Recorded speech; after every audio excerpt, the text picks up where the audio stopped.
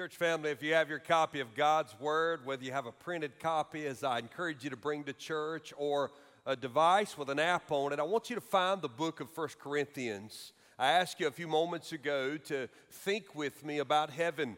You just sang a medley of hymns celebrating the great hope that all Christians share. It is one of the unifying beliefs of Christianity. Not only in life after death, almost all religions affirm that, but in a specific hope of a life with God and those who are in the Lord after death in a real, tangible place, a new heaven and a new earth. And as I ask you to reflect on that, I ask you to continue thinking about that as we preach our second to final sermon in this series through 1 Corinthians chapter 15 we've called Not in Vain. And the reason I use those words is because Paul uses those words on multiple occasions in the 15th chapter of the book of 1 Corinthians. And the reason he grabbed that word is because the word vain is understood, as I've been teaching you weekly, first for someone to be full of themselves, but then second and thirdly in the English language and in Paul's language, marked by futility or having no real value. Paul grabs that word and uses it in a discussion among those who would deny a future resurrection, a future bodily experience of the afterlife. And basically what Paul says is, if you deny the future resurrection of believers in Jesus, not only do you attack the resurrection of Jesus, but what you do is reduce Christianity to something that's empty and without meaning. It's basically moralism. It's just a group of beliefs to try to make you live a better life or have a better experience. And while no doubt walking with the Lord does make your life extraordinarily rich and full of meaning, the core of the gospel is that we are not home yet, that there is a future, and our relationship with the Lord determines our ability to enjoy that future and to enjoy it in a real body. And so if you've been walking in this series with me, you know that chapter 15 is the most exhaustive treatment in the New Testament defending the resurrection not only of Jesus, but the resurrection that awaits every person in Christ one day. In fact, if you've not been in the series with me, if you are a guest of ours, if you're tuning in online for the very first time, the good news is, due to the incredible people you never see behind the scenes, all of our messages are available all the time in every platform that you can go listen to a message. I encourage you to drop back and listen to God's Word throughout the week and continue to feed on a message that you've perhaps missed or that you want to hear again. It is not foreign for Paul to deal with people who scoff at the thought of a resurrection. Not in Corinth, but in Athens, Paul's preaching, and it's recorded in the book of Acts, and this is what it says. Paul is speaking because he has fixed a day on which he will judge the world in righteousness by a man whom he has appointed. That's a reference to Jesus. And of this he has given assurance to all by raising him from the dead. Now, when they heard of the resurrection of the dead, some mocked Paul, but fortunately, others said, "We will hear you again about this." That's the first time a preacher ever got told, "We think we'll come back next week." So Paul understood that to preach the resurrection was to preach something that the world has to decide. Will it or will it not believe? In Corinth, they weren't necessarily denying the resurrection of Jesus. They were just allowing the Greco-Roman religious pluralism of the day to influence their thoughts about themselves. In the ancient world, as is true in the modern world, most people thought your body's bad and your spirit's good. In fact, the theology of the day is people are born pure and innocent and the world corrupts them. The Bible does not teach that one bit. The Bible clearly teaches that people's environment absolutely can affect their faith, their behavior, their morality. But in our core, we are born with the potential for good, but also with the potential for sin, because we are born sinners, marked by the curse of sin. And so we know that evil not only lies around us, evil lies within our own hearts, which is why the message of the gospel is not that Jesus comes in and buffs off the rough edges. It's that he gives you a new heart. This is why we don't say you're reformed. We say you're reborn. You're born again in Christ. However, in Corinth, they were saying, well, the spirit's good, the body's bad, so when we die, our spirit goes on to be with the Lord. Why would we ever want to be joined with our body again? And so Paul comes forward clarifying, wait a minute. Just as Jesus was resurrected spiritually, he was also resurrected bodily. While our bodies have the capability of doing things wrong, and our bodies are certainly susceptible to disease and sickness, and all of us are feeling the effects of age in our life, our bodies, like our souls, were once created in the full image of God and intended before sin to be the tool, the instrument with which we lived out our lives. So we need to respect, love, and honor that heaven and earth, the new earth, will be a place not only for our soul, but for our bodies. Our eternal life is not a spiritual limbo to be experienced in some immaterial, metaphysical, supernatural, elevated state of enlightenment. No. It's going to be real. We're going to really hug one another. I'm going to really sit on your porch. Some of you are so godly, I'll probably be putting out your mulch. I'm going to be there, though. And I'm going to really sit at your table, and you're going to sit at my table, and we're going to laugh and enjoy the joyous occasions of celebrations and food and all of the experiences that make being a human. And that's why Paul takes to task this idea of defending the bodily resurrection of every Christian. And at this point, to be honest with you, Paul, not me, I'm not, I'm very happy today. Paul's a little frustrated. And so he begins to close the chapter over the next 2 weeks. We'll close it today and next week with a pretty harsh rebuke. Look what happens beginning in 1 Corinthians chapter 15. We'll start in verse 35. But someone will ask, how are the dead raised? With what kind of body do they come? Now, this is where it's pretty hard language. You foolish person. It just never goes well for me when somebody starts a sentence like that. I'm going to answer your question, you fool. This is what Paul is doing. And what he does over the next few sentences is he really answers the objectives. So you got questions about the resurrection? Well, Paul's got answers. I mean, he's got the answers. When you think about those questions, Paul has the answers. And in thinking about those answers, he really answers them in twos. So if you'll allow me to play on the words, this is just too important. This is too important. Let me show you what I mean. Beginning in verse 35. But someone will ask, how were the dead raised? With what kind of body do they come? You foolish person, what you sow does not come to life unless it dies. And what you sow is not the body that is to be, but a bare kernel, perhaps of wheat or of some other grain. Verse 38. But God gives it a body as he has chosen, and to each kind of seed its own body. For not all flesh is the same, but there is one kind for humans, another for animals, another for birds, another for fish. There are heavenly bodies and earthly bodies, but the glory of the heavenly is of one kind, and the glory of the earthly is of another. There is one glory of the sun, and another glory of the moon, and another glory of the stars, for star differs from star in glory. So it is with the resurrection, verse 42, of the dead. What is sown is perishable, what is raised is imperishable. It is sown in dishonor, it is raised in glory.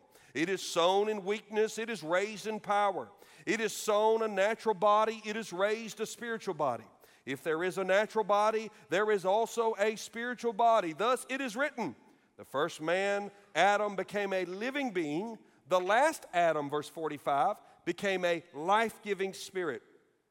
But it is not the spiritual that is first, but the natural and then the spiritual. And then he closes with just a few sentences. The first man was from earth, a man of dust. The second man is from heaven. As was the man of dust, so also are all those who are of dust. And as is the man of heaven, so also are those who are of heaven. Just as we have borne the image of the man of dust, we shall also bear the image of the man of heaven. It's like Paul theologically rolls a dry erase board out. And he says, let me explain this to you one more time. It's not that the Corinthians are stuck just on the thought of being resurrected.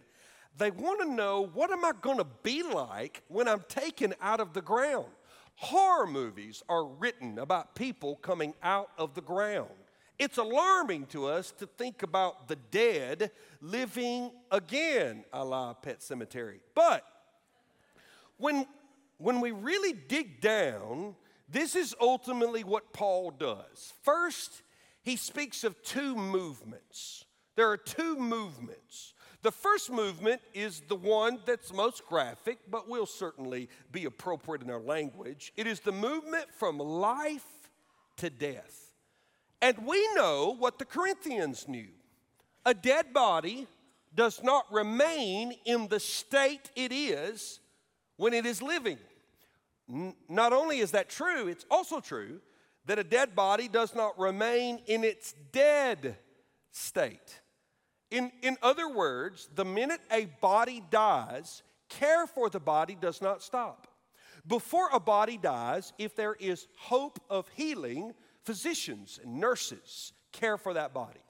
Once hope of healing is gone and the body cannot recover and death is imminent, an entirely different type of medicine and care is given. My mother retired as a hospice care nurse. It was a great ministry for her. Every family in our church that enjoys the blessing of hospice care during a sorrowful time always says that there is a noted difference in the level of care, and it is not because the doctors and the nurses who are attempting to help a loved one recover are not gifted at what they do. It is because of their aim.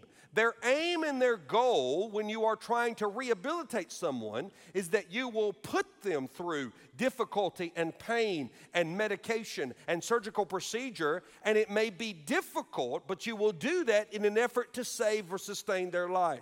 But once the decision is made that an illness is too prolonged, that someone's fate is sealed and outside of a miracle medicine will not save them, you then switch from focusing on gaining them quantity of life to focusing on giving them quality of life. And pain management comes into place, and caring for the person holistically is a good thing. And then when death comes, another group of professionals take over. Those men and women called of God to work in the funeral home industry and ministry. And if you talk to most of them, they too will feel it. It is a calling, and I'm grateful for their ministry in our lives. And they have no medical training in relationship to pain management because the body is no longer in pain. All of their training is in preservation. Why? Because the moment a body, anybody, a human, an animal, or even a plant, the moment life ends, disintegration, decomposition begins, because we are organic. We are spiritual and we are organic. And so we see this happening. The Corinthians saw this happening. This is what was wigging them out. They were like, I don't know if I like the thought of God raising up my loved one, because I remember the state my loved one was in when I buried them. And remember, this is the ancient world. And while the ancient Egyptians practiced a form of mummification and embalming, most of the ancient world did not. The Hebrews didn't. The Hebrews lovingly cared for the body with perfume, ointments. Why? Because of the stench. and they wrapped the body, and they put the body in the tomb, and then a year later, they would go back into the tomb and collect the bones, because the flesh would have decomposed. They would place the bones in a bone box, and that box would be placed on a shelf in the tomb, and the place where the body was laid would be used again and again and again. This is, of course, why Jesus needed a tomb last minute, and Joseph of Arimathea had a tomb freshly cut for his family. The good news is Jesus didn't need it for long. However, they understood the difficulty, the disrespect, the dishonor of disintegration. And Paul throws agronomy in front of them. Agronomy, of course, is agriculture, the idea of how we grow food from plants and animals. And when you study agronomy and you get into botany, the study of plant reproduction, everybody knows that plants don't come from living plants. Plants come from dead seeds. That's how they come. And so Paul uses that analogy. Look at verse 35. But someone will ask, how are the dead raised? With what kind of body do they come, you foolish person? What you sow, and Paul knows all these people understand how to plant crops. What you sow does not come to life unless it dies. And what you sow is not the body that is to be, but a bare kernel, perhaps of wheat or of some other grain. The seeds pictured here were actually excavated in a place called Masada. They are 2,000-year-old seeds. And guess what happened when they planted them? They began to grow date trees. So something dead, even in the natural world, can lead to something alive. Which is why Paul points out it is not foreign to believe that if God, even in the natural realm, without miraculous power, can bring forth life from that which is dead, that which has to die in order to germinate, then certainly God, in the miracle, working power of His glory, can bring forth life from the dead. But it's not just the movement from death or life to death, it's the movement from death to life.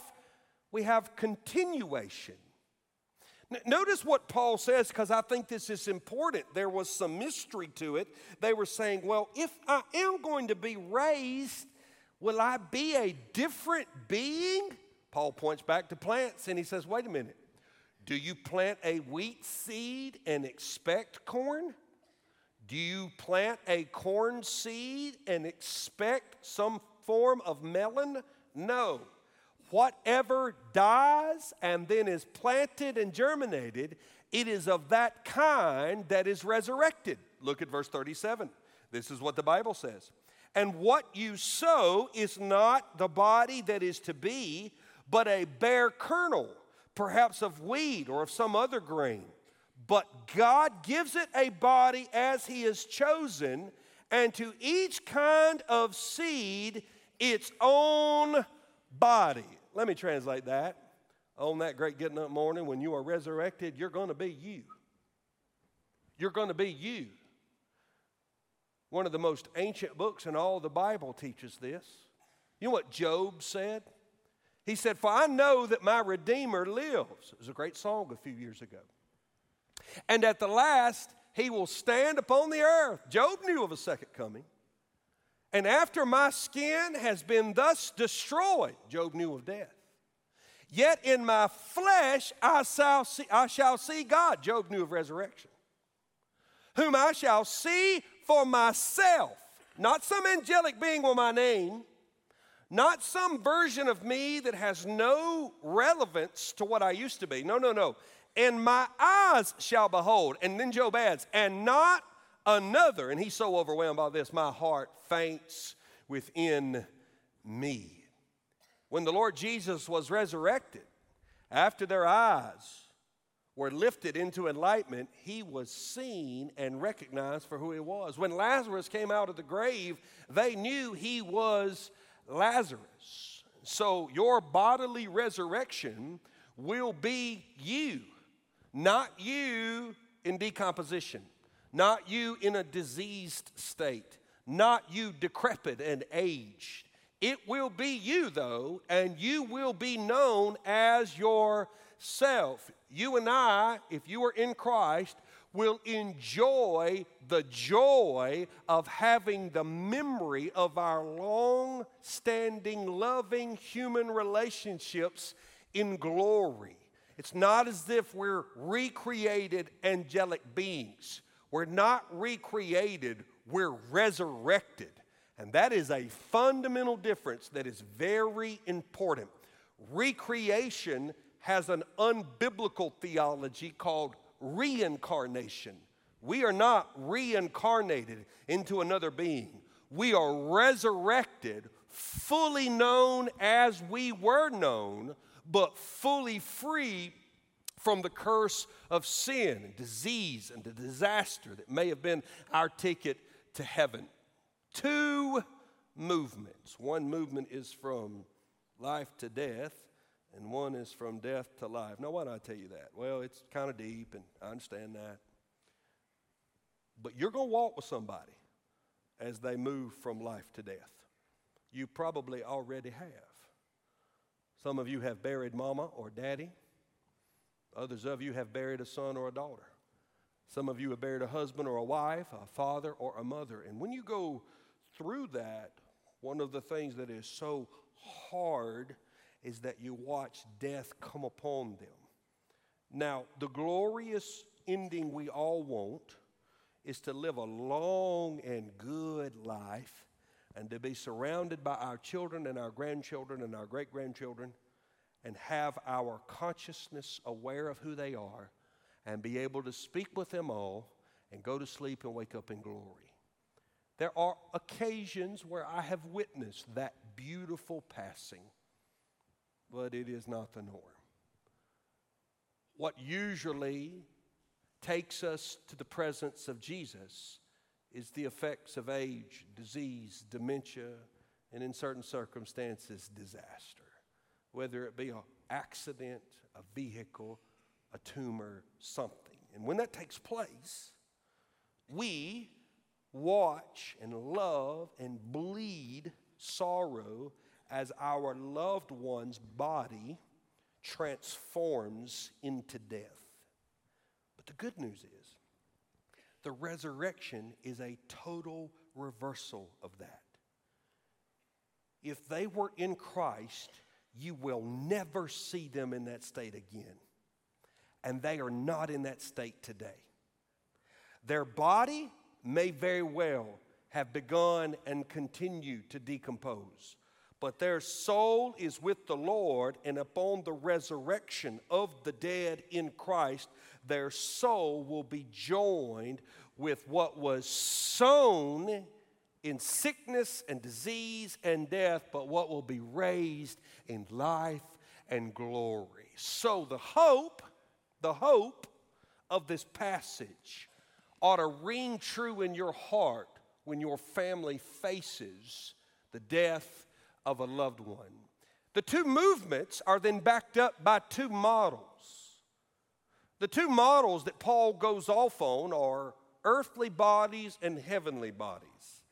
I really don't know why, but my job is not to make up the content. I just have to explain it to you. The Bible says, he begins in verse 39, "For not all flesh is of the same, but there is one kind for humans, another for animals, another for birds, and another for fish." Notice the distinction, and notice how that flies in the face of a modern worldview that we are all linked by some sinister Darwinistic evolution, that we're all from some single-cell amoeba in the right pool of warm water at the conclusion of a big bang. All of that, of course, does not line up with Scripture. You cannot line the two up. You cannot reconcile the two. No matter what modern teachers may tell you, even some you may have respected, the Bible teaches creation, that we are made in the image of God and we are distinguished. Are there similarities that God has given His creation? Sure. Read several years ago, many of you read, where a gentleman received a heart transplant from the heart of a pig because they are so similar in their biological makeup. That is true. We have similarities with the animal world and with the plant world around us. But nowhere in Scripture are we to blur those lines and teach that we are somehow evolutionary cousins to these organisms. That's not what the Bible presents. The Bible presents us as being different. And notice the order: humans at the top, then animals, then birds, then fish. In the ancient world, this would have been the order of their understanding of the complexity of flesh. And then Paul switched from the biological world, the anatomical world, to the heavenly world. He looks around at what he can observe. He leaves the organic world and he goes to that which is inorganic, that which is more hard, that which is made out of matters such as dust and rock and gas. He talks about the heavenly bodies. Look what the Bible says beginning in verse 43 or 42. It is shown in a natural body. It is also sown in weakness. 40. There are heavenly bodies and earthly bodies, but the glory of the heavenly is of one kind. The glory of the earthly is of another. There is one glory of the sun, and another glory of the moon, and another glory of the stars. For star differs from star in glory. Humans did not have any satellites in orbit at this time. But guess what we have discovered? All stars are different. Every heavenly body has a different makeup, and yet the Holy Spirit inspired Paul to write this many, many years before mankind's knowledge affirmed what God already knew. Why does God know it? Because God spoke it into existence and holds it by the palm of his hand. And so, in the Scriptures, there are just differences of flesh. What's Paul's point? Here's Paul's point. We will be like we were upon the resurrection, but we will also be different. How will we be different? Well, then he contrasts two moments. The moment you are buried versus the moment you're resurrected. Look at verse 42. So it is with the resurrection of the dead. Here's the two different bodies, if you will. Notice, what is sown is perishable. That's why we bury dead bodies. They've ceased to live. They've perished. It's perishable. What is raised is imperishable. Once you're resurrected, you will never die again. It is sown in dishonor. Now, this doesn't mean we don't honor the dead. We do. But think about dignity.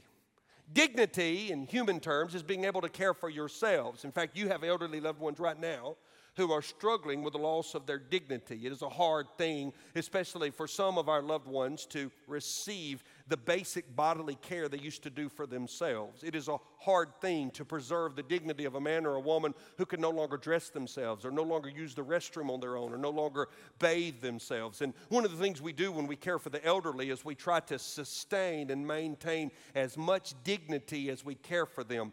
But eventually, dignity is lost. Dignity and honor are lost. Well, think about a dead body.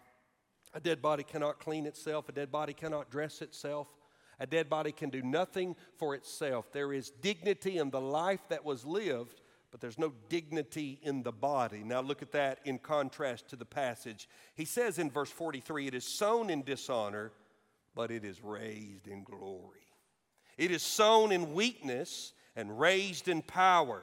It is sown a natural body. It is raised a spiritual body. Now, in that term, natural and spiritual are not material and immaterial. We typically do that. When we hear natural and spiritual, we think, oh, natural's what I can touch, and spiritual kind of floats around. It's mysterious. That's not what he means here.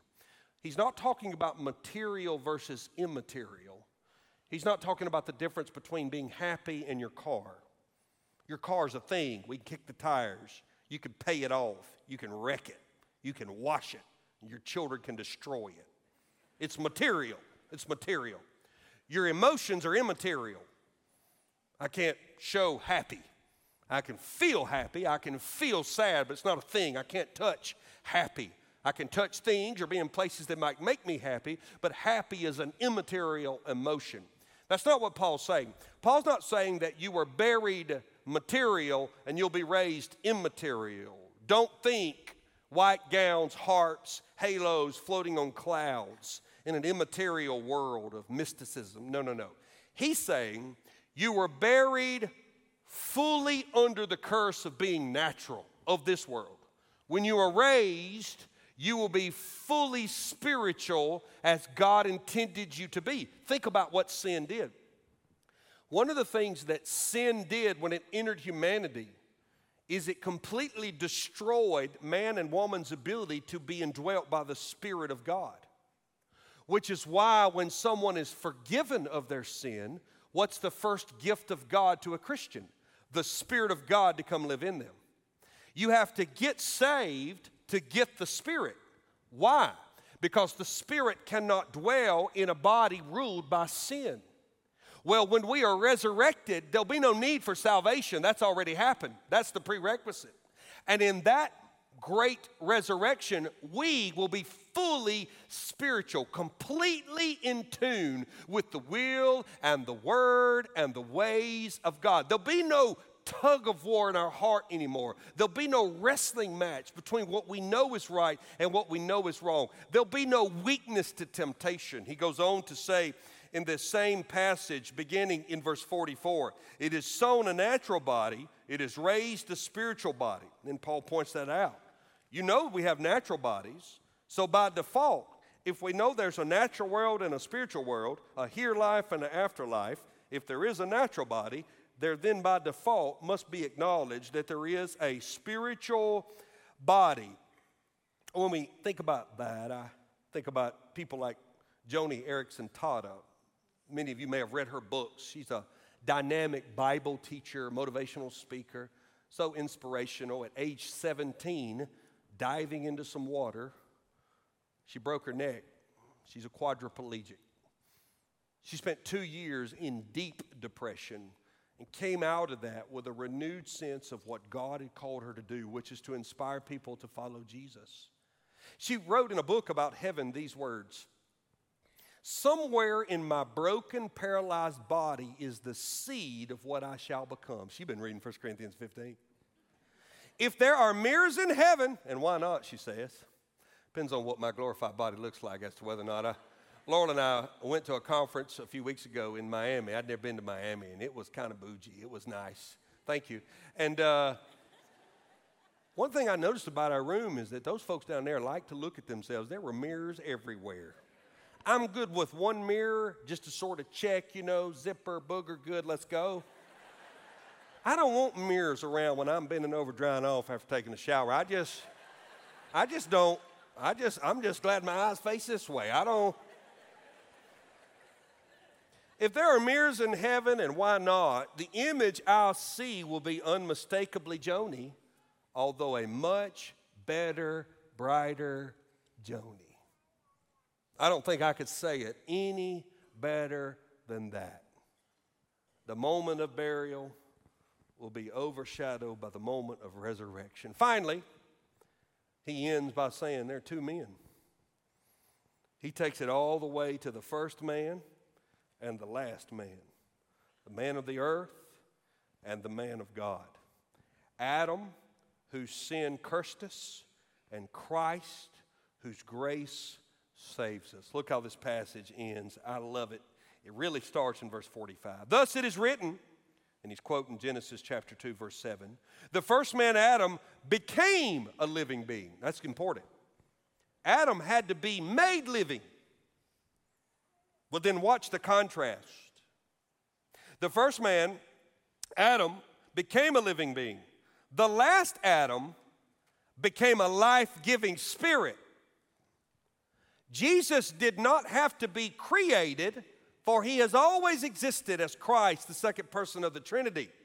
But upon his resurrection, God bestowed on him the ability to give everyone eternal life. And so the first man had to be given life. The second man gives life to those cursed by the first man's fall. And so he goes on to contrast them when he says these words beginning in verse 46. But it is not the spiritual that is first, but the natural and then the spiritual.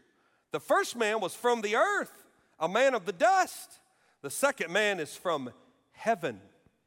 Adam got here because God made him in the dirt. Jesus got here because God sent him. He already existed. The Bible says beginning in verse 49, just as we have borne the image of the man of dust, we shall also bear the image of the man of heaven. You cannot separate the resurrection from the one who gives us the resurrection, which is why Paul says to the Philippian believers these words, but our citizenship is in heaven, and from it we await a Savior, the Lord Jesus Christ. But then watch what Paul says, who will transform our lowly body to be like his glorious body by the power that enables him even to subject all things to himself. I like how John said it. John agreed. John said, beloved, we're God's children now. If you're saved, you're his child today. And what we will be has not yet appeared. Hadn't fully seen it. I've read about it, hadn't seen it. But we know that when he appears, that's the kicker, when he appears, we shall be like him, because we shall see him as he is. Well, what's he like? Well, he's resurrected. And we shall be like him. Two of the most important men in my life at the formation of our church's relationship were named Jim and Sam. Jim was killed in a car accident several years ago. It was bad. Massive brain trauma. Due to that, his wife made the decision to have him cremated. But the funeral home required for a family member to come and verbally say, this is Jim. Well, when you're in situations like that as a pastor, there's no brochure. You just meet needs. When people are going through shock, they can't make decisions, so you make little decisions for them, like send for food, send somebody to clean their house, somebody to cut the yard. You don't be forceful, but you be forceful.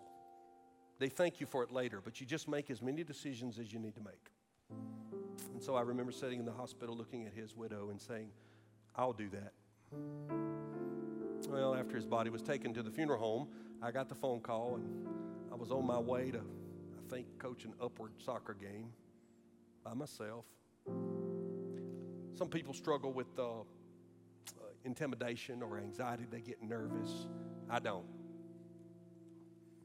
It's very seldom that I feel intimidated. You have to be intelligent to be intimidated. I just sort of walk through life best I can. But I remember driving over being intimidated, wondering what I was going to have to look at. And actually, it was quite pleasant. If you're in the medical world, you know that after all the tubes are taken out and all the medication's done, after a few hours, a lot of the swelling goes down, and he looked quite peaceful. But I stood in the chapel of that funeral home by myself, and I looked at him in his hospital gown with a nice blanket over him. And I thought, I'll never see you like this again. And I'm so thankful. Sam died in his garage. I got the phone call and got there before the EMS did, and I combed his hair and wiped his face off, pulled him out of the doorway. I sat with him a moment. And then I stepped over his body and went into the house and was with his widow. That's what he would have wanted me to do. He was not in that garage. And as I helped him load him on the gurney, and I stood there with his son and his wife, and they said goodbyes. And I brushed his hair.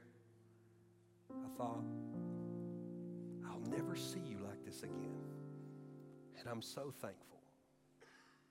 Because when I think about Jim and Sam now, I can recall those moments, but that's not what I think about.